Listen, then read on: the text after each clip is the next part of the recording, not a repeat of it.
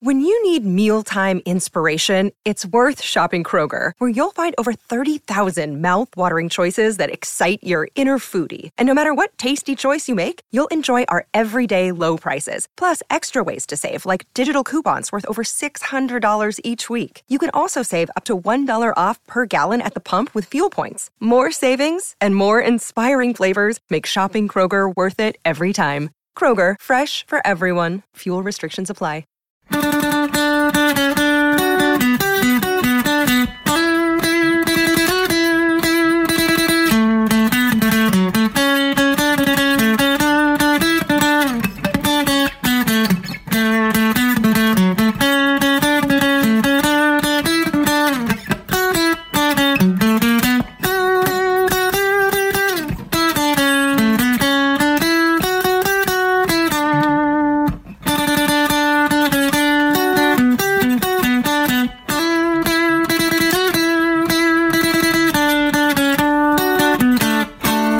Welcome to episode 3 of the Socially Distant Sports Bar. It's our little way of keeping our love of sport going during this time of Corona. We have set up a bar. It's a metaphorical bar at the moment, but hopefully it will become a real bar as and when we're allowed to leave our houses. Ellis is in his branch of the bar. Mike is in his as well. We bring a few clips from YouTube for us to talk about, a documentary, and 3 books will be coming your way before the end of the episode. Ellis, how are you this week? All good? Very good. How are you? Not bad, mate. Not bad. Yeah. I don't drink a huge amount, or I don't drink as much as I used to. Yeah. And I had a few glasses of wine with my tea, and I was starting to get quite drunk. I thought I'm too drunk to do the Socially Distant Sports Bar. Can I just say, well done on saying tea, not dinner. That's your start point. That is good. So I helped myself to my Easter egg to try and sober myself You've up. basically done a garage run. Yeah. The socially distant equivalent of nipping to the garage late on. But what a fantastic mix as well. The red wine and a Cadbury's cream egg Easter egg. Superb. I've just been drinking my cider, funny enough, just to take the taste of Easter eggs on my mouth. Well, we've been keeping a lot of people entertained over the last couple of weeks. Thank you for all the nice feedback we've had. A lot of you having runs, listening to us, beers in the garden, barbecues, baths, which is a bit weird. And a few of you doing proper good work as well in the world. Quick hello to Stokey Dad 1. Who is a child protection social worker and in his spare time is also volunteering as a healthcare assistant at the Nightingale Hospital. Good, man. Combining good job with good spare time job as well, although his wife thinks it's to try and escape the children and the homeschooling. Gitter Ellis Williams been in touch as well, who is a healthcare assistant. That is as Welsh a name as you're ever going to get, I would have thought. Oh, yes. I was just going to say, although when I worked in the civil service, I used to share a desk with Gitto from Gitto Price, who was one of my heroes and told me just before the Wales-Russia game in Toulouse during the Euros that I was his favourite Jack. Well, favourite Jack, I think it might have been the only Jack he liked, actually. But well, did he come to see you? Did he make a special effort to come and see your Edinburgh show 2 years ago? No, he didn't. No, he came to see mine. All right, then 1-0. 1-0 Bubbins. So Gitta will be a qualified nurse after completing his hours as a student nurse, hopefully at the end of May. He's working hard now. And Alex Griffith also been in touch, part of the Brecon teaching community, who are on a rota to ensure that key workers can access their roles effectively. So shout out to all the teachers who are still working through this all as well. We haven't got any listeners who have immoral jobs. I hope we have. There are no hedge fund managers or people who work in the arms trade. If you make landmines, you please get in touch with the show. Yeah, you work in a wet market in China. We'd like to hear from you, please. At Distant Pod. First clip for this week, then. This goes to, looking through the list, this one's going to Alice. Clip number 1 comes to Al. This is an infamous rant from the Channel 4 documentary Leighton Orient, Club for a Fiver, which was first broadcast in 1995. Now, Leighton Orient were a complete basket case of a club. Their owner, Tony Wood, had lost his coffee business because of the Rwandan Civil War, so the club was losing £10,000 a week. Now, I went to Brisbane Road with the Swans just after this period, so they weren't a club that could afford to lose £10,000 a week. They were hemorrhaging money. To try and cut costs, they only had a squad of 13 players whose wages were being paid by the PFA, and they couldn't buttress the squad with loan players because there was an 8-month transfer embargo. I could be wrong. I don't think anything like this really had been on telly before. I know that the documentary I chose a fortnight ago, Graham Taylor, An Impossible Job, was broadcast about a year previous.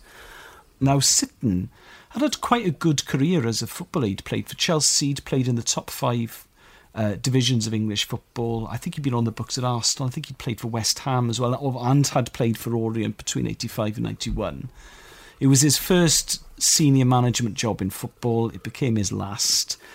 The clip I've chosen has become legendary. I think most football fans have seen it, but they are losing to Brentford. The players aren't listening to him. They're not following his game plan, and the following happens. Good players all the time. Don't you know how profound that is if you're not examining the fucking words?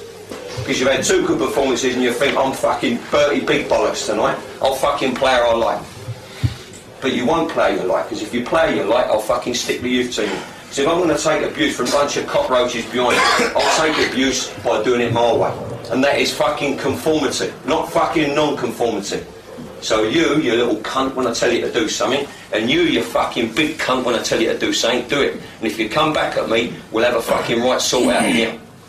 Alright? And you can pair up if you like, and you can fucking pick someone else to help you, and you can bring your fucking dinner. Because by the time I'm finished with you, you'll fucking need it. So there we have it. Now, apologies for the language. One of the finest clips of anything. I've read a lot about John Sitton over the last couple of days, and I feel very sorry for him. He's now a cabbie. He works as a black cab driver in London. Wow. He hasn't worked in football since. I think he's had a couple of jobs in non-league football. I think he was briefly at Enfield and he was briefly at Leighton, right, who are a non-league team down the road from Leighton Orient. That was it. He became... Hang on a minute, there's a Leighton Orient and there's a Leighton... Yes, so I think Leighton played a much, much lower level. If you're Leighton, you need something after your name as well. Because it just sounds like you've got the word Leighton Orient wrong, or you don't know how to abbreviate teams. Yeah, that kind of stuff happened in dressing rooms up and down the country, week in, week out. But it had never been televised. So obviously it's before the mobile phone era, before the camera phone era. So none of that stuff was ever leaked. And even the things like Ferguson kicking a boot at David Beckham, that's not been caught on camera. And I still think that there is something for fans quite sacrosanct about dressing rooms. If you haven't played professional sport, there is something quite... there's a mystery to the dressing room because we all want to know what's going on in there, and none of us are privy to it, apart from on this documentary. I mean, I read about him. He suffered from depression quite badly after this because he realised that his career was over. But to see a man who was trying to save a club he played for from being relegated, just run out of ideas and fighting with one hand tied behind his back because he's only got a squad of 13 players to choose from. Well, just offer out. You offered out the one fella. then he said, and bring him with you, and then bring somebody else, and then bring him dinner. But he's not pissing about, is he? He really isn't. He basically, he says to the one guy, you don't bother coming back, go to the job club, basically, and then to his mate, you can probably join him. It wasn't like, we've all been or I've certainly been in change rooms where there's idle threats bandied around from your coach or your manager, right? But if you're that club in that situation, when he's saying to you, you're out of a fucking job, you're out of a job. He's not messing around. You really are sacked. Yeah. And was it? And it was half time. Yeah. You got to go and play the second half knowing you've been sacked. You imagine working in Tesco's, right? You turn up on your break. The manager walks in, Gary Bachelder, in my case, in Barry Tesco, Provost Cross Tesco's in the late 80s, right? Gary Bachelder was the boss. If he'd have walked in and said to me, Bubbins, you fucking prick, you're sacked, right? You've got a problem, then I'll fucking take you outside now to the trolley park and bring your mate with you and bring your fucking dinner as well. Right. Right, go on, you're back on the, get back on the checkout. Like, can you imagine going back at work after that? Also, fuck off, Gary. He sacked defender and fan favourite Terry Howard on camera in the dressing room at half-time. Terry's an ex-teammate of mine who I like very, very much. He's good company when you go for a night out. As a manager and a coach, he's not what I'm looking for. I may have lost a friend, but by tomorrow I would have recovered. I just you cannot believe what you're seeing. But we're still talking about it 25 years later, so it's certainly memorable. Mike, what have you brought with you for round one of clips? Stuart Moss passed away today. We're doing this on Sunday. And he's just one of those icons of sport and those icons of as a Brit. I mean, there's a few times when I feel British more than Welsh, right? And when I see people like Daley Thompson and people like Stirling Moss, I feel very British. And just watch this clip. Now, this is 10 years ago, and this is Stirling Moss talking about motor racing and Grand Prix.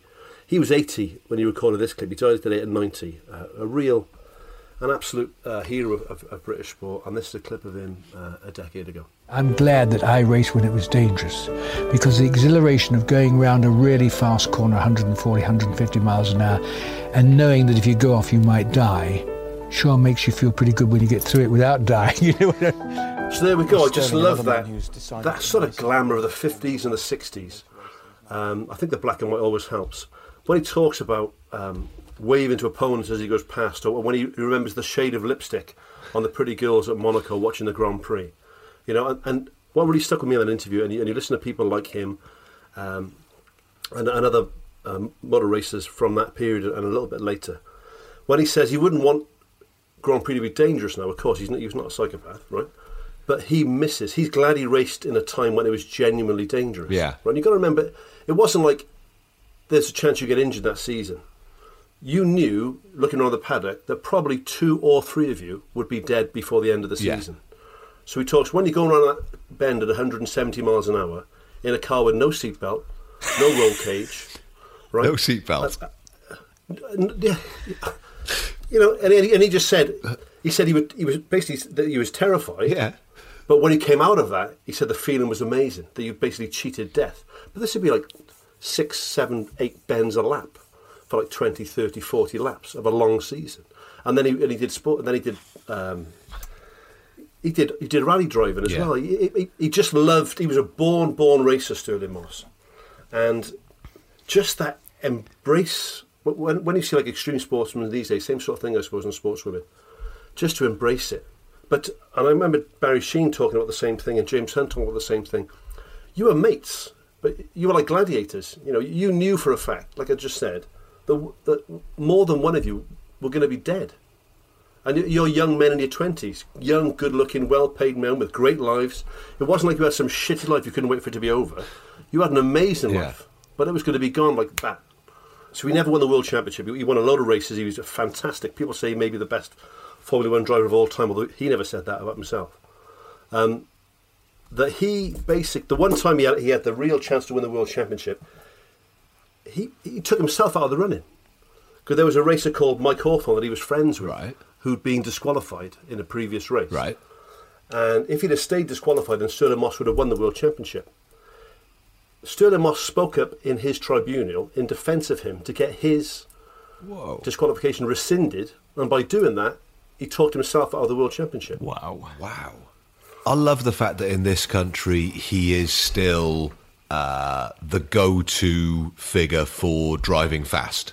Absolutely. So, like, slow down there, Linford tends to be my go-to for someone running fast. I tweeted it. I said to my kids who don't know who he is, he's just the bloke. When I say to Kelly, my wife, if she's driving a little bit too fast for the conditions, I said, easy, Kelly, you're not Stirling Moss. Yeah. In the same, so my dad's been saying, who do you think you are, Stirling Moss? Absolutely. For as long as I can remember. Now, this Stirling Moss retired over 50 years ago. Yeah. You'd think it would be Nigel Mansell. Yeah. You'd think it would be Lewis Hamilton, obviously. You'd think it could even be Damon Hill. But it's still Stirling Moss, in the same way that if anyone takes a photograph, someone goes, who do you think you are, David Bailey? Yeah. But he talks about people who are racers, right? And like I love motorcycle racing as well. And one thing I love about motorcycle racing is there's not that communication between the pit and the bike. Yeah. They could do it. They got the technology, but they don't do it. You hang the boards out there, but if Valentino Rossi or Marquez is riding a motorcycle, they're making the decision. And I'm not saying Hamilton's not a fantastic driver. He obviously is, right? But he's also got a crew saying, save the tyres, come in 2 laps, do this, slow down, speed up, you've got this much of a lead. And when Moss was doing it, that was just on you. You know, that was on you. So he talks about blokes who were just racers. And he said he couldn't...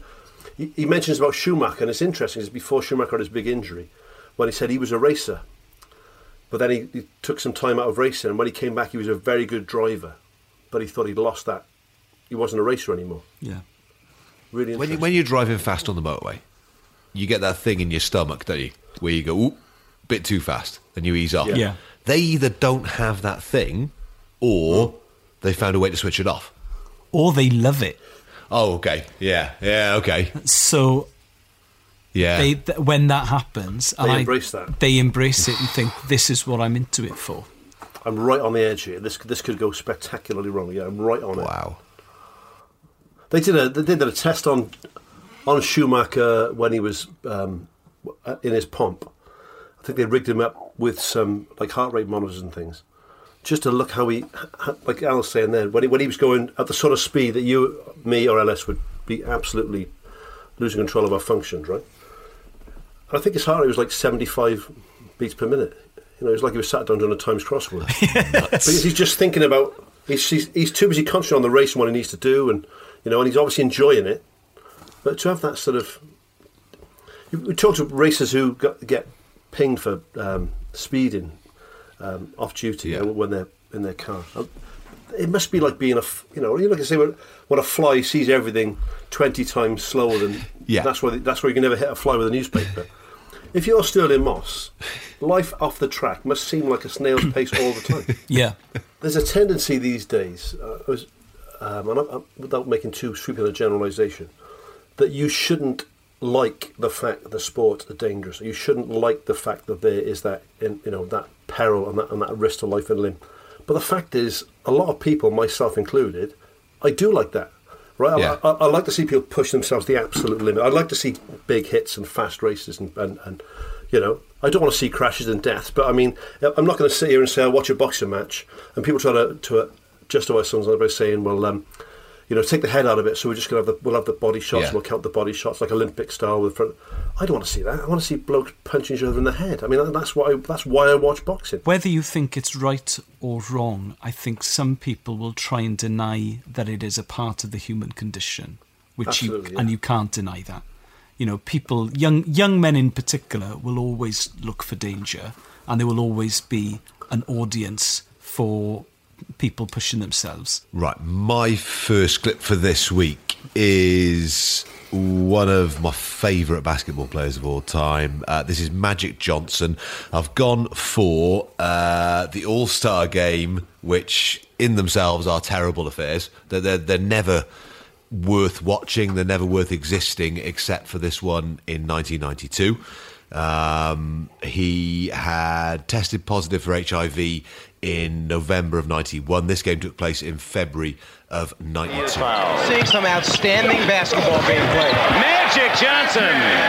Boy, he is really sharp for someone who hasn't played at the competitive level. He's worked out considerably, but he's a If it wasn't for Johnson's own story, the actual game is fantastic as well. So on the one side, you've got Michael Jordan, Larry Bird, Patrick Ewing, Charles Barkley. I think I'm right in saying Dennis Rodman's on the bench to start with Scottie Pippen. And then you've got the subtext of what Magic has been through. So he has tested positive for HIV. He hasn't played since then. And a lot of these guys don't want to be on the same court as him because the world isn't as well informed as perhaps we are now, and a lot of them think they could catch HIV from playing basketball against him. And then there is the moment before the game starts where he sort of high-fives his own team as he comes onto the court, stands down the far end, and then it's Isaiah Thomas, who is a mate of his, but is probably not the most popular member of the NBA at this time. He doesn't get into the dream team in the Olympics because he doesn't get on with Michael Jordan. But he's the first one who comes over from the East team and just gives Magic Johnson a huge hug. And it's just this wonderful, kind of life-affirming moment. The commentator says, well, he's been running 4 miles a day. And you think, that's not even the right training for basketball. No, it's a 6K. It's the right training for running 4 miles a day. I'll tell you what about... I'm not a big NBA fan, even though I like American things, right? But those names you rattled off then, like I know all those players, and when I was watching them come on, I thought, no, I know him. Yeah. I know who that is. I know who that is. I know who that is. There was like a real golden period. Maybe it was to do with the Olympics and the Dream Team as well. Yeah. But I knew all those players, and obviously Magic Johnson is one of those figures who transcends his sport. And just, if you think about how little we knew at that time, right? Yes. I remember growing up, in the 80s and the late, when the government things about AIDS came on TV, Yeah. and I thought, shit, everyone's going to die from AIDS. Yeah. We're all going to die from AIDS. And no one knew how it was, originally how it was spread and everything else. Even though there was a bit of an understanding at that point of how HIV was passed around, there was still a lot of theories out there, a lot of crackpots and a lot of weirdos, So, and you're playing a game where you're going to sweat and there's going to be contact, yes, and there's going to be bodily fluids and there's going to be, So I thought fair play to the players that must have done a massive amount for everyone else with HIV in the world, that thing. That game must have changed attitudes all over the place. Yeah, and he became an activist for people in America on low incomes who were HIV sufferers and who had AIDS. And the thing with Magic Johnson as well is November 91, that's when Freddie Mercury died. And if you look at how the British tabloid press wrote about Freddie Mercury and his condition, it would nowadays be classed as a hate crime. It was absolutely. a very, very misunderstood illness. That government information campaign in the UK was incredibly successful, and also is still being, we're proving it's still being talked about 30 years on. But in the early 90s, I knew who he was despite knowing nothing about NBA. I think it was him and Michael Jordan. Yeah. Jordan, obviously, because of the trainers, to a large extent as well. But they completely transcended sport to the extent that they were household names in the UK, even though that basketball is still a minority sport. And yet I still, I still liked it. Everybody played in school. Yes. Like I played basketball, everyone I know played basketball. But it's one of those sports that you get to start at 16, everyone stops playing basketball. Yeah, I often wonder... That's because I'm a probably middle-class white bloke living in Wales. You're also not 6'9". I've been in the hood in Llanfairfechan. This is a paid advert from BetterHelp Therapy Online. Now, we all carry around lots of different sort of stress moments, whether it's like big or small. It could be as huge as, how am I going to pay the mortgage this month? Or, I'm ill, but I don't really want to talk to anybody about that because I don't want to make them feel stressed about it as well. Or, it could be just something as small as, how am I going to get to school pickup in time? I've got a meeting. How do I change that? How do I move that? Forgot to cancel that. And lots of the time we keep it bottled up. And whether it's big or small, it can really start to affect us negatively. And therapy is kind of a safe space to get those things off your chest. So whether it's like coming up with plans to organise your life a little bit better, or whether it's just having someone to talk to about those things you don't want to stress out your mates or your family with. If you're thinking of giving therapy a try, BetterHelp is a great option. It's convenient, accessible, affordable and entirely online. You will be matched with a therapist after filling out a brief survey, and you can switch therapists at any time. Our listeners get 10% off their first month at betterhelp.com/distant. That's betterhelp, HELP.com/distant. Right, you guys have had your choices of documentary, so it's my go this week. And selfishly, I've gone for an entire series. This is The Test, and it is about the Australian cricket team. It's kind of the 18-month period from when Steve Smith and David Warner get done for using sandpaper to manipulate a ball during the Test match out in South Africa. Build a team, right? I'm going to build a team out of you blokes. I'm going to keep learning every game we play. You're away from home. Things are uncomfortable. We've lost. If I'm being honest, I feel shit at us right now. We can't be fat, and we can't be not aggressive. What do you reckon about the team? I don't reckon we're really 100% set on our batting lineup yet. That's just the truth. We're seen as an Australian team that's prepared to roll up their sleeves, have a crack in any situation. That's going to be the way we're going to win our fans back. I've seen a lot of behind-the-scenes docs, a lot of the ones that you've been talking about, Al, to do with football from the early days when people were kind of naive to the camera being there. And I've worked on quite a lot as well. And people know you're there because you're the dude with the camera sat in the corner of the room. You can be in a boxing dressing room minutes before someone goes in for a world title fight, and you can be as inobtrusive as you like, but you're still the bloke with a massive camera sat in the corner of the room. And yet this Australian team seem not quite relaxed, but they seem all right with that, and they seem all right with, it's not quite warts and all, but it's pretty close to it. It's as close to it as I've seen in a documentary series. I've discovered my next obsession, I think, because I only watched the first episode. I watched it last night. Yeah.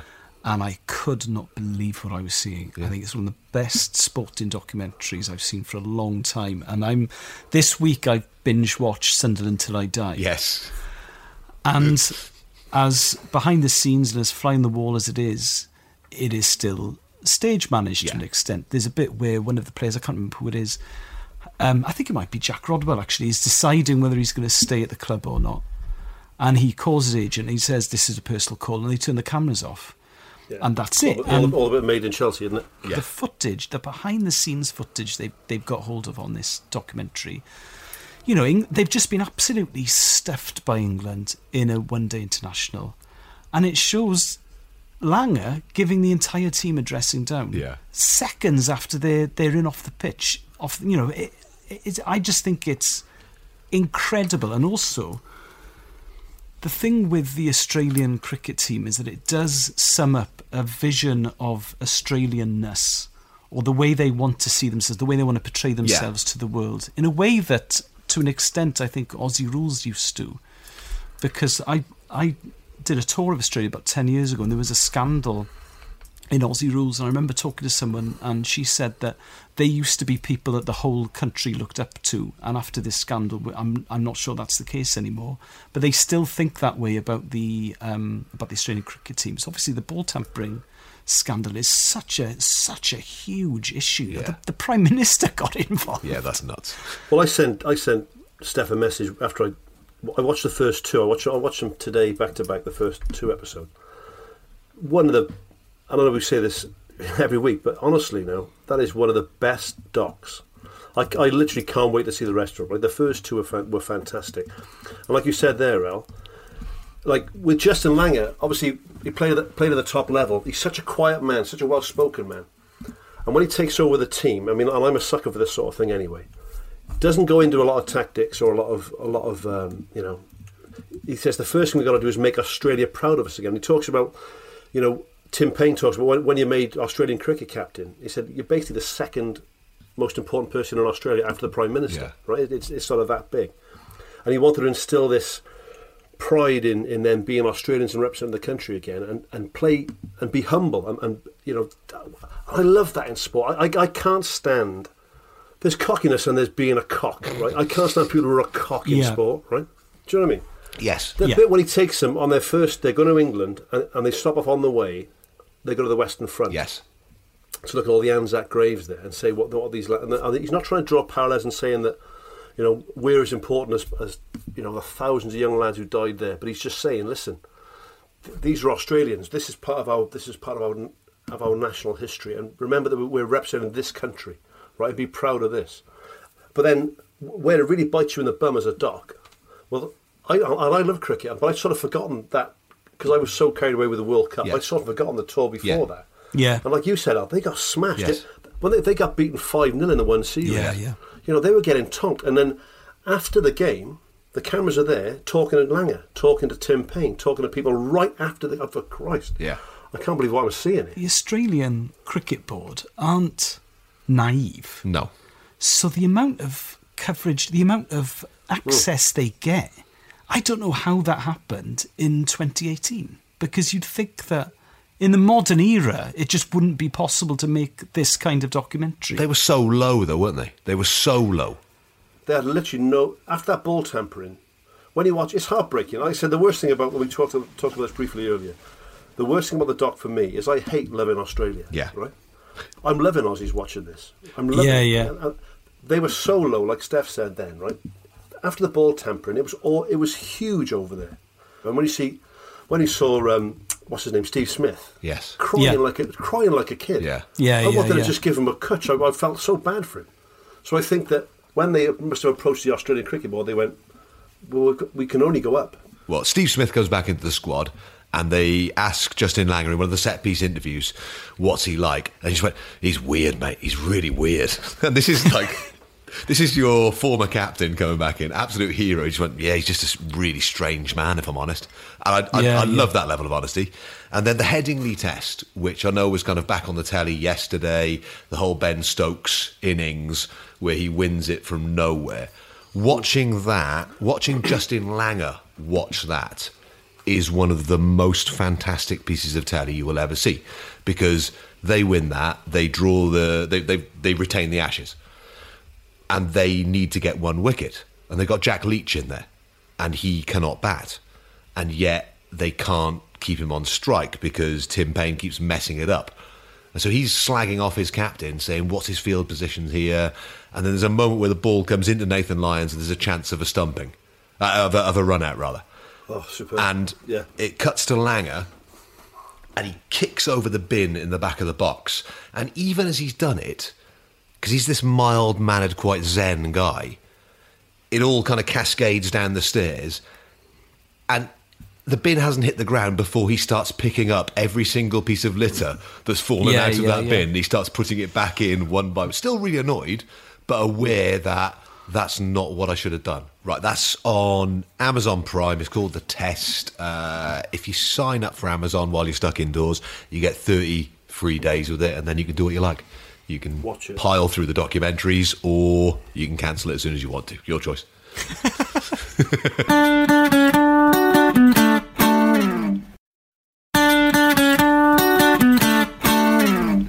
Right, second round of clips for this week. Mike, you're first up with this one, because your clips for this week are as polar opposites as you can get. Well, I'll let this clip speak for itself. To say that I was obsessed with this documentary about Paul Sykes when it came out, and I have been obsessed with it for probably 30 years, is an understatement. And Ellis knows this firsthand. I know we're a sports podcast, but I'm putting this in there because he was a boxer. He boxed briefly professionally. I think this is genuinely one of the best monologues of 90 seconds or less, right, that I've ever heard in my life. And, well, just watch this and then we'll have a chat. I'm a wonderful citizen. How do you think I've got this house and where I'm living now if I wasn't? They've given me this council. We've got this is the best little city on earth. How do I know? I've been everywhere else. I'm here now, right on the family patch. Yeah, I know where it is. I've been. Nobody can tell me anything. I don't read Daily Mirror and Sun. I go and have a look. And I've lived in the forests of North America, I've lived in the outback of the Ivory Coast, I've lived in India and Russia. I had my breakfast in Moscow and my tea in Wood Street, Nick. Yeah, I've been about a bit. I'm the only man in the history of mankind that has swum across the Straits of Johor. I had to avoid a police launch. It was either that or Changi, Nick. They've got me passport in Singapore. Yeah, I swam it. Yeah, nobody's ever done it before, not because of the currents or anything like that, nothing like that. It's sharks. Not shark infested, but none of the locals go paddling. Yeah, I swum it. I know about sharks, yeah. I'm 6'3" and 16 stone, 200 weight, yeah, I'm swimming. I mean, that is, to me, that's as good as it gets. That is as good as it... I wrote a thing a while back, probably when I just started doing comedy. Right. And I wanted to write this real nutcase. And I actually asked Alice, because I just started doing comedy and I met Al and we got on. I asked Al to play this lunatic that I based wholly on Paul Sykes. And I've got to say, Alice did a fantastic job of it. But I think that bit, when he's not a shark infested, right? It's so good. And that whole, if you get a chance, I think it's in like 6 parts on YouTube. Yeah. Right. They haven't got the whole thing there, but you can find all the parts together. Watch that, because I mean, quite a tragic story in the end. Obviously, right? I mean, he had a lot of alcohol and drug issues, and Paul Sykes. He fought for a Commonwealth and a British title. Yeah. Is that right? Yeah, Was he that? Yeah. Okay, I didn't realise. I knew he had a few fights. He used to spar with a Welsh guy from Newport called David Price, who was British champion. David Price. Yeah. So he used to be one of his sparring partners. I think he said that Price was sort of the toughest guy he'd ever sparred with. But I think that sort of, he was a really decent level. Paul Sykes was also basically Britain's most notorious inmate for a long time. You know, he was infamous, and then obviously became famous because of this documentary. There's a bit there with his old man who's a prison guard, right? Obviously a lot of it stems from that relationship with his dad, without being too much of an amateur psychologist. But he goes, he said, I'll paraphrase it because I haven't seen it for a few months. He goes, "My dad's a bastard, but I'm the only one that can call him that." Right? I just think that is sweet as. And then his mum looks like she's been drawn by the people who draw Viz, right? You see his mum chatting, and she's a great character herself, right? And it was maybe an hour long on BBC Two, probably in the mid or late 80s, and it's one of those things. There was that, and there was a documentary called John's Not Mad, and they were the two docs. Yeah. Anyone my age remembers those two docs. But the one with Paul Sykes, there's a bit there when he gets married, and he asks a mate of his from prison, who's now come out and he's reformed character, and he's taken his done his whatever you call vicar training, right? He's done his vicar GCSE, and he's now a vicar, right?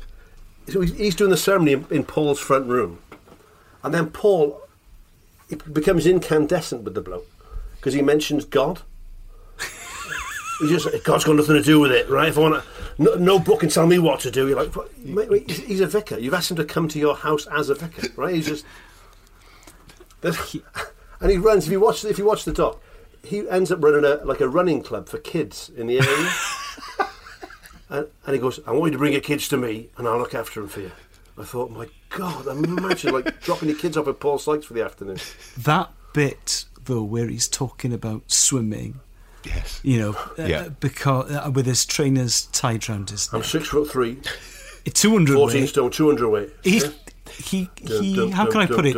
He warms to his theme as the story becomes more and more elaborate. And as someone with a that'll spend a night in Changi Nick. As someone with a 5-year-old daughter, it is so reminiscent of when a 5-year-old riffs to get out of trouble. There's a really fantastic Richard Pryor routine where he talks about the lies his kids tell to get out of trouble, and they spiral and they make less and less sense. And that is him, but because he's so scary, you have to believe him. He's one of those blokes, and we all know someone like it, right? And I think Robert Carlyle, like Begbie, when he plays Begbie, someone who's an absolute hair trigger. I know a few sports people. I'm not going to name names, right? But I'll text you later, and you'll know what I mean anyway, right? I think I know who you're going to say. They would be great company, and they'd be great to have a beer with. But you would know that at any second they could break your jaw, right? And Stefan has absolutely smashed it. Yes. We're on Zoom, and Stefan knows exactly what I'm talking about. Steph's just written on a pad of paper, and that was my guess, and it's been confirmed. That is the person, yes. But yeah, and if when they walk into the pub, you used to think, okay, he's here, so I need to. I'll probably slow down. I probably won't drink as much because if I say something fairly innocuous, he's going to push me up against the wall. I'm going to have to defend myself for saying something that I think is fairly run-of-the-mill. And that is how I imagine Paul Sykes was. A real laugh, my God, if he went. But it's like when you watch like Oliver Reed or any of those great bloody Hellraisers, you know, from the classic. I would love a night. I mean, talk about Sterling Moss embracing it. Bloody hell, I would have loved the night out with Paul Sykes in the 80s. I would have loved it. And then if I'd survived it, I'd have thought, "Whoa, what a roller coaster!" It would have been. Yeah. Do you know what I mean? So, Ellis, your choice for round number 2 is, again, just wonderful to watch. This is a clip from an Aston Villa video from 1995-1996. And it is the Villa team who, if you're around then, you would still recognise a lot of the players: Tommy Johnson, Gareth Southgate, Paul McGrath, of course, Steve Staunton. Nigel Spink, who'd won a European Cup with Villa in 82. They're all discussing their favourite foods and their favourite drinks. Favourite food's got to be chicken and pasta. Italian football is something that, with the pasta and being a footballer, you have to eat that pasta thing that you get used to. But I enjoy Italian as well, but if I have a choice, I'll have Chinese every day of the week if I could. Maybe have a pizza or something that would be on a Sunday, where I let my body sort of recuperate and to rest and to sort of change the system around. But for the 6 days a week, or even 7 days a week, I'll have a low-fat pizza or something like that, or a few biscuits and some milk on a Sunday. But for the majority part of the week, it's more of a necessity. I like Italian food, and that'd be my first, probably Chinese second. Chinese, the favourite food, pasta, burgers and chips. Now, this is around the time of the Arsene Wenger revolution. And I think a lot of fans, especially younger fans, when you hear players saying, "And Wenger made Tony Adams eat broccoli," they think that's a joke. Yes. They think that, well, surely, as professional athletes, they were eating broccoli anyway.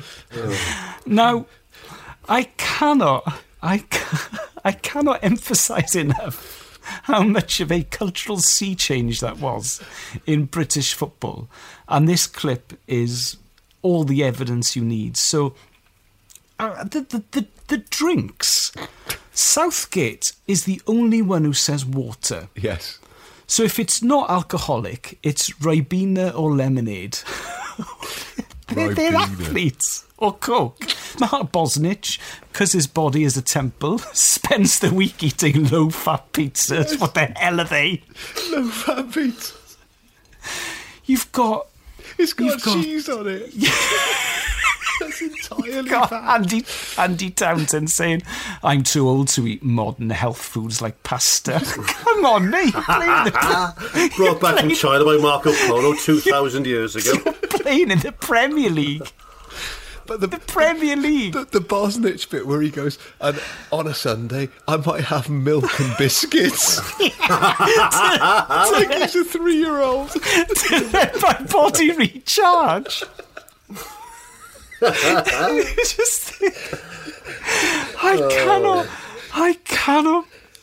just cannot believe footballers were all doing that. Like, you talk to someone like Ian Stone, who's a stand-up comic, Mike will know him, who does a brilliant Arsenal podcast and is now quite a recognised Arsenal fan. I mean, Stoney's of an age where that really brilliant Arsenal team, especially the George Graham side, they won the league in 91. I think they only conceded 18 goals. What a team.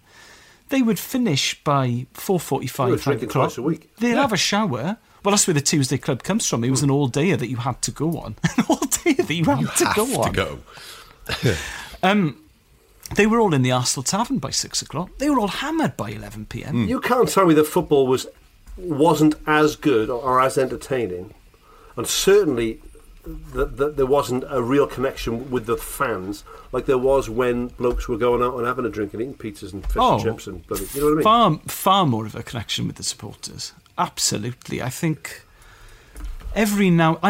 Troy Deeney, for example, I think is someone who, when you look at his background and the way he speaks, is fairly representative of normal supporters. Yeah. And then I read a long interview with him a couple of weeks ago, and he was talking about how now all of his meals are managed for him, and he has a chef, and he's got into bone broth and all this kind of stuff, and different supplements. You know, Harry Kane is a chef. All the top players are chefs. Do you know what, though, Al, right? I'll use a football reference, and it's Wales. You like this, right? I was watching that. What's it? Cliff Jones the other day. Yes. Doing his his isolation workout. Yes. Amazing. He's 85. Oh, mate, he's doing proper burpees. He does like 10 burpees, and then he's just talking to the camera like it's nothing. Yeah, yeah. I would be knackered after 10 burpees now. Yeah. He's still in great shape. You got a lot of these extra. I think if you're a bodybuilder and you need to show every striation and every muscle and everything else, right, I can understand why you got that strict diet, right? Yeah. If you're a jockey who's got to make a weight, or a motor racing driver who's got to make a weight, or a boxer that's got to make a weight, that's fair enough. If you're a sportsman, if you want to train your bollocks off, right, and train hard and be really skillful, have a drink, have a pizza, have a burger. It doesn't make a difference carrying that bit of extra poundage, right? I'm not just saying that 'cause I'm a fat bloke, right? I genuinely believe that. I remember the Aussie Rugby League team came over about 20 years ago, and there was a thing in the paper about how much beer they drank, because they would drink gallons of beer all the time. And they're saying, and there's a lot of bullshit came up that it dehydrates you because it's got alcohol in it. That's bollocks. I mean, it might slightly but you're taking in like 5 litres of fluid. It doesn't dehydrate you 5 litres of body fluid. Well, Arsene Wenger could not believe the culture of the drinking culture of British football. Because also they always mention on the news about fucking politicians tell them, like, we need to develop a continental drinking culture. Why? We've got a fucking British drinking culture. That's what we do it this way. Thank you very much. Right? If you come here from France, get them in and shut up, because that's not the way we do things. But also, the thing with Wenger is, he would say, right then, when Tony Adams. Would you like to go with him or George Graham for a night out? When Tony Adams famously admitted to the squad that he was an alcoholic. Yeah. And he burst into tears. And the first one to say anything was Merson, who said, well, if you're an alcoholic, what does that make me? And the entire squad all looked at each other, because they were all drinking far too heavily. Yeah. And the same at United as well. That was one of the things Ferguson had as to a do. Postscript, he is an alcoholic. Yes, yeah, but as it turns out, what's that make me an alcoholic? But Ferguson had to do the same at United. So he kept a few of the big drinkers. Hughes was a big drinker. Robson was a big drinker. But McGrath was there, and Whiteside, he moved on.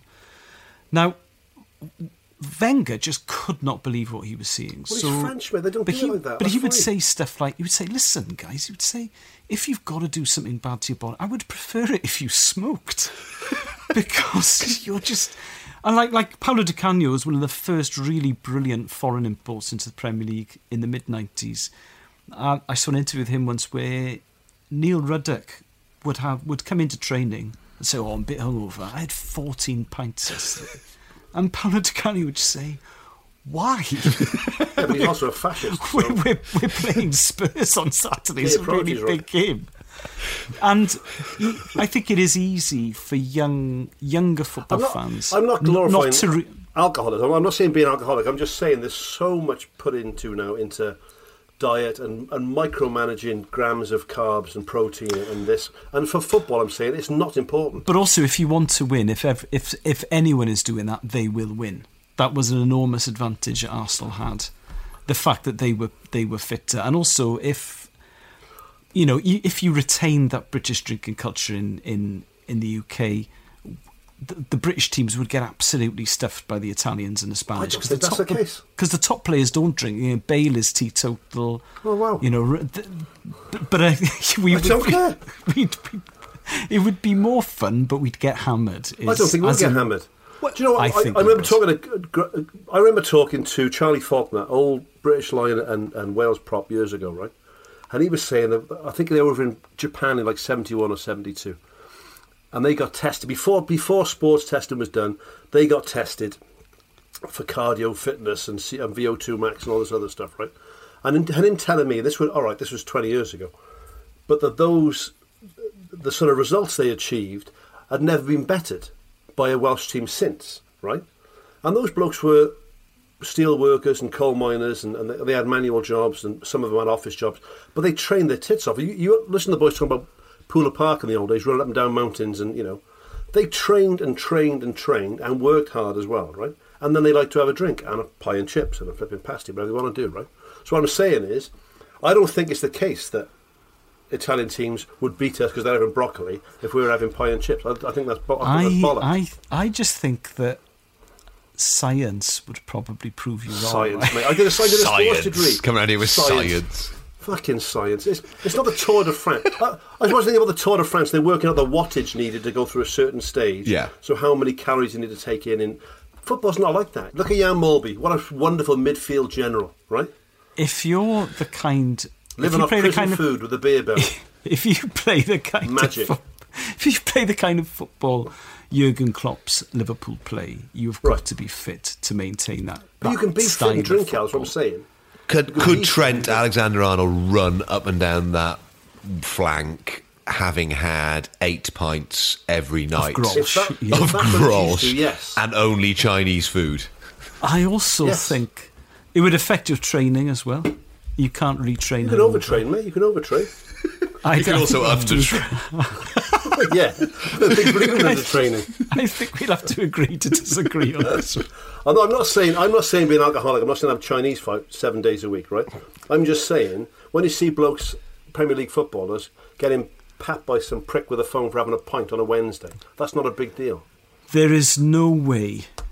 I refuse to accept that Jordan Henderson isn't fitter than Jan Molby. Would you rather get a pass off Jan Molby or Jordan Henderson? Okay.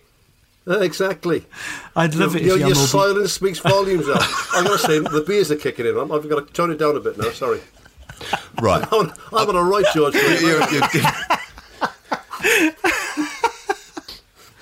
I'm going opposite end of the sporting spectrum for choice number 2. For me, this is Serena Williams at the 2012 Olympic Games. Gold medal point. Gold medal point in just a little over an hour.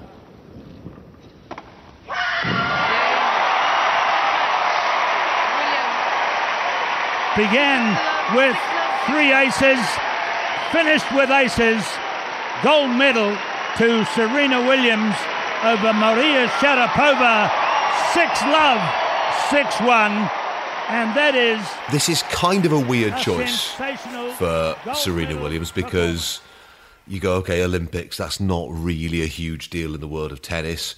But for her, it was a huge deal.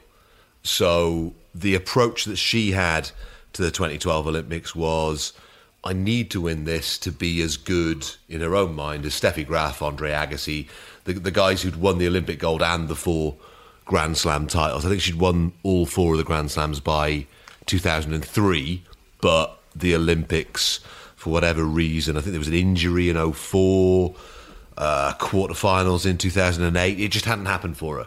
And this was kind of, it wasn't her last chance because she went to Rio as well, but that didn't go away. So this one was just a demolition of everyone who she faced. So it was at Wimbledon on the grass there. She played 6 matches. She only dropped 17 games in the entire tournament. That's ludicrous. And she's a sports person who just gets not overlooked, but people will mention male tennis players before they mention Serena Williams. And she is way ahead of everyone else in her era. The thing with Serena is, growing up, I caught the tail end of Navratilova's dominance. Yes. And then Steffi Graf. And I think it is quite easy to think when you're in the period, especially if it's when you're discovering sport in general, if you're growing up, if your formative years have a really dominant player, I think it's easy to think, well, we'll never see the likes of her again. Yeah.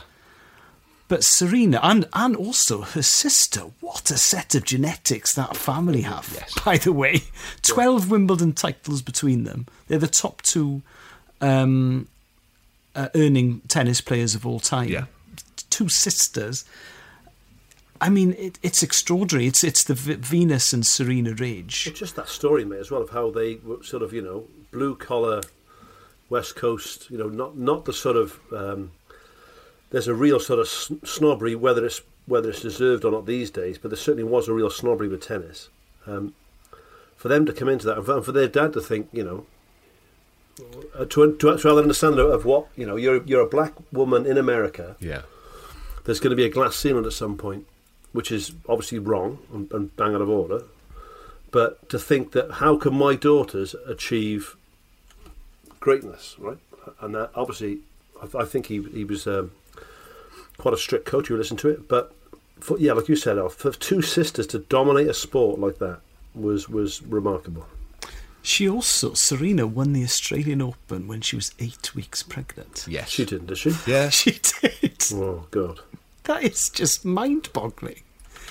It is absolutely mind-boggling. She put a thing on Instagram to say that to announce that she was 20 weeks pregnant, and then everyone did the maths and realised she'd won the Australian Open when she was 8 weeks pregnant. It's just insane. And the first trimester, as well as when you're at your most tired, the idea of playing tennis in the first trimester is just... I just can't get my... And also, do you know what? I mean, I'm not a huge tennis fan. You'd be surprised to hear this, but I much prefer tennis in the sort of early 80s, mid-80s. Yeah. But I think modern tennis, modern rackets, the way it's played, I'd much rather watch women's tennis than men's tennis. Yeah, I just think it's more entertaining. I think the skill levels are higher. It's not all about one massive big serve. Okay, it's a better game to watch. I think Sampra's era, I would agree with you. I think Rosetsky is a good example of that. Yeah, who was, I think that era player. I didn't like at all. I think the era before it, Becker, Edberg, brilliant. I like the sort of four-guy dominance that there has been. Nadal, Federer, Djokovic and Murray. I've got back into tennis. Do you know what? Here's an aside. I'm trying to think of another sport where you have a second chance. Where you can try and hit it as hard as you can, right? But if you miss it, because you've gone for it too much, you'll say, don't worry about it, have another go. Right? It doesn't happen imagine really trying to blast a penalty, really not do a proper Roy of the Rovers. Yeah. And because you've tried to hit it too hard, it's gone over the crossbar, the refs can't have another go on. Or golf. You've got to try and drive a par 4 to get an eagle. So you really lash at it, you put it out of bounds, and you go, and the marshal goes, go on, have another one. That's another free one. Go on. That's a very, very good... Well, off the top of my head in football, when I think of retaken free kicks, I think of Gareth Bale's one against Andorra, which he scored and rescued Wales' qualification. I think of the Koeman one against England in '93, which obviously is retaken, and then he scores and it scuppers England's chances, because by then you've given two fantastic free kick takers a chance to get their eye in. Yeah. If footballers were given two attempts at a free kick... You imagine sailing a penalty, right? You can have two goes with this. Yeah. The first one, you're going to absolutely lash it. Yeah. Or try something outrageous. Because if that misses, I'll just go for my normal penalty. There will be some obscure... There will be someone cleverer than us. I think I've revolutionised tennis. That's played in Tasmania. 2 pints in, I've revolutionised 2 pints in, you're the second Welshman. Did you know there's a guy called Mike Davis who brought in... He's in the Tennis Hall of Fame. Brought in the second serve, did he? No, he did. No. He brought in the tie-break. Oh, did he? For TV purposes. And can I bring in this? He brought in the yellow balls because they couldn't see the white balls on TV. Well, I'm obviously the heir apparent of Mike Davis. There you go. 2 Welshmen revolutionising tennis.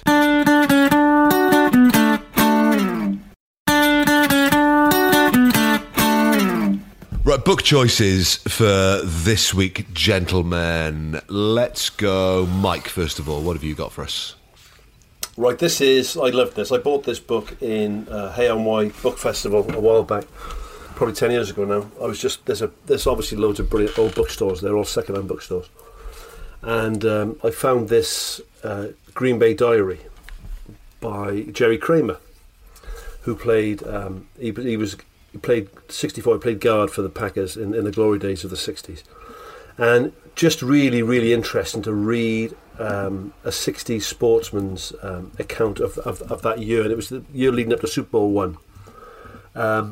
And the Packers in the 60s, probably the best team that ever played football. So they won 6 championships in 10 years. Coached by Vince Lombardi. We talk about people who are bigger than their sport, right? I think every sort of football manager, every coach, everyone involved in coaching sport will know a little bit about Vince Lombardi at least. Just an amazing coach. So it's really interesting to listen to Jerry Kramer talking about that year with Lombardi leading up to Super Bowl I. And as a little aside to it, Jerry Kramer got in the Hall of Fame, I think it was last year or year before, but there'd been a sort of 40-plus year campaign to try and get Jerry Kramer into the Hall of Fame, led by his daughter. And one of the theories why he wasn't in the Hall of Fame was that Packers team was so good, and Lombardi was so brilliant that Lombardi was in the Hall of Fame, and I think 11 or 12 Packers from that team were already in the Hall of Fame, which is, it's unrivaled. But they said that the one of the schools of thought was that because Lombardi was so good, the players didn't deserve to be in the Hall of Fame because he would have put anybody in the Hall of Fame because he was such a tactician, right? Which is obviously, but he's in there now, Jerry Kramer. And the other theory was that because he'd written this diary, and it's not warts and all by a long stretch of the imagination, but it's quite a real account of what it was like. That he'd upset people in the NFL, and there was like this unwritten agreement that he would never be in the Hall of Fame. But you think of the NFL now, and boys who are making $20, $30, $40 million a year. I know Al's the same with football, right? In those days, boys all had a job. I mean, this wasn't ancient history. This is 50 years ago. So unless you were the quarterback, you'd be on the big bucks. People like Jerry Kramer, even though they were world champions in the American version, which is they were Super Bowl champions.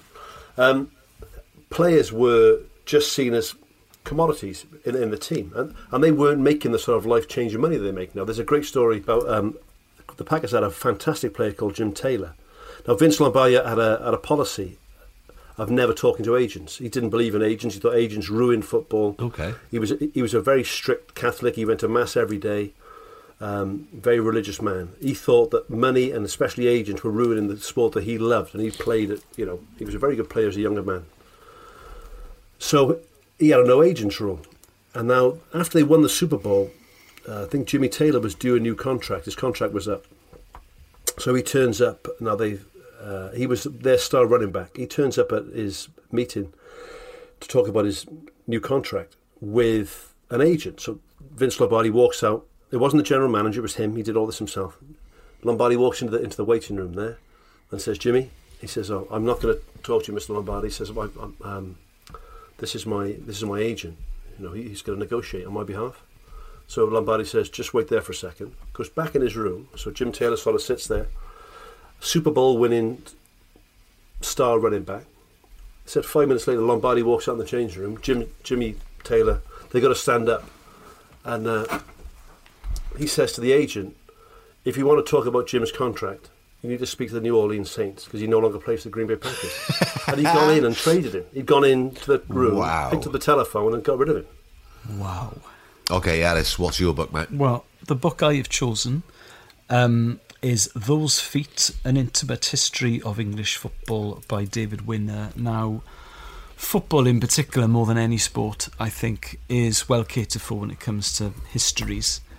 There's a cracking book called The Ball is Round, A Global History of Football by David Goldblatt, which is just shy of 1,000 pages long, and it's pretty academic, but it's if it's not in that book, it's not worth knowing. But this book, Those Feet by David Winner, is much more readable, much shorter, very entertaining, and is also, I'm going to read it out to you, is contains probably my favourite football anecdote of all time, which I think is right up Mike Bubbins' street. So here we go.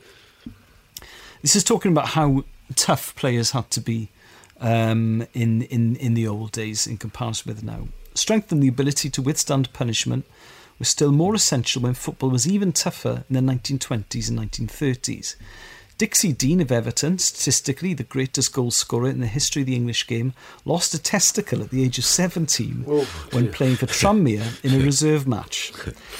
Dean had angered the opposing centre-half, won David Parks by scoring twice.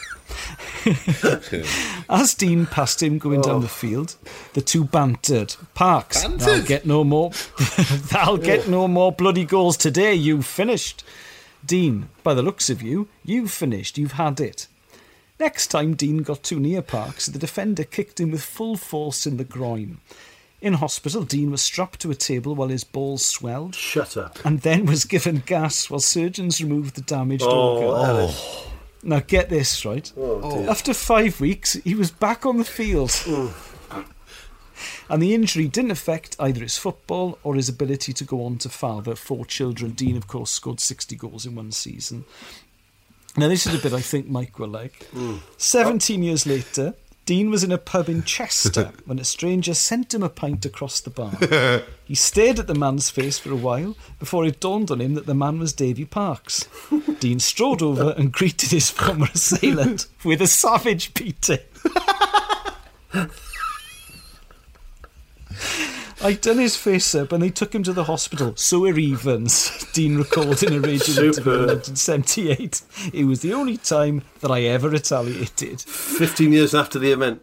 I really thought you were going to say they're best mates. He took a pint and they spent the evening together. He beat the life out of him. 17 years later. During his later career, Dean played with a metal plate in his head, the result of a life-threatening motorcycle accident which left him with a broken skull and a fractured jaw. You know what though, mate? Revenge is a dish best served cold. Can you? Wow. So this book is 17 years ago. You kicked my nuts off. Have this. I love that. That's one of the best twists to the end of a story. Yes. Yeah. I thought, here we go. And now he's the godson. He's the godfather of my children. Exactly. No. I put him in the hospital. Yeah. I don't know if you've read Valley of Fear, the Sherlock Holmes book, but I would say that is a better twist than Valley of Fear, which is an absolute belter, if you like, detective fiction. Last week you mentioned, when you were talking about Steve Robinson, a guy called Colin Macmillan, Sweet Sea. Yeah. And my book this week is This Bloody Mary is the Last Thing I Own, by a guy called Jonathan Rendell. One of my favourite books. Which is a great title.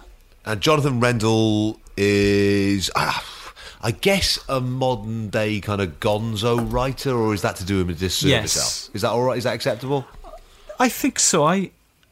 I've read lots of books on boxing, and I think that is probably the most authentic depiction of what boxing is like. For me. Because at no point does it make boxing look glamorous. Absolutely. So he becomes a manager, but at no point is he flush with money as a result of this. At no point does any of it sound like it was something you'd want to be involved in, but he is incredibly involved in it. Some of his other work around gambling, he wrote a book which then became a TV series on Channel 4 called The Gambler. He eventually kind of died destitute in 2013. Yeah, a young man. Yeah, absolutely. Young man. And, you know, a lot of people will view it as a wasted talent and perhaps not something to celebrate. But the actual writing within this is beautiful, and the story within it, where he's going to Vegas for fights and he's staying not on the strip, but in those sort of off-strip, terrible motels and kind of hanging out with not the celebrity singers, but the looky-likey celebrity singers. All right, mate, He won the Somerset Maugham Award. He did. For writing. Yes. But as someone who is fascinated by boxing, it is at times a chilling read. Yeah. And a very, very uncomfortable read, because he doesn't hold back. It's a really, really savage book, but it's well worth reading. It's a kind of beautiful in a way. Right, that's pretty much us for this week, guys. We have a few guesses in for The Secret Guitarist. If you want to guess, then if the podcast supplier that you go with allows you to write a review, give us a 5-star rating and leave a review, which is basically a guess. FLDSTRD, which, for those listeners who've been with us since week 1, will know that's my kind of handle. Says brilliant. Dave Edmonds is his choice. Jamie Roberts has been guessed by quite a few people recently. What, the rugby player? Yes, very decent guitarist. I thought he was a pianist. I thought he was a pianist. No, but I think he's trying to learn the piano at the moment during the lockdown, whilst He's also working for the NHS. He's also back to being a doctor. He has. So hats off to you for that, Jamie. Yeah, indeed.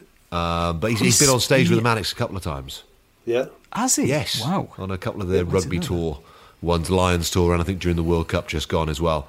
So nothing over apart from the fact he plays rugby for Wales, the British Lions. He's good looking. He's 6'4", and he's played on stage with the Manics. He's got an M.Phil from Cambridge as well, as he's a very, very clever bloke. I just hope he's got. You just dream of him and a tiny willy, but I doubt he has. I doubt it. I really doubt it. Liam Walker says Graham Coxon. Big Deeks says that chap Ellis used to stalk from the band Gorky's. Zygotic Monkey. Eros from the Gorkies. I'm not at liberty to say if it's him or John Lawrence, the first guitarist. I'm not at liberty to say. That's fine. That's all good. I'm not at liberty to say. Have a listen to it under us now and have yourselves a guess. Right, gentlemen, thank you as always. We shall be back with another one next week. Cheers, Steph. Cheers, Al. Cheers, Mike. Thank you, Steph.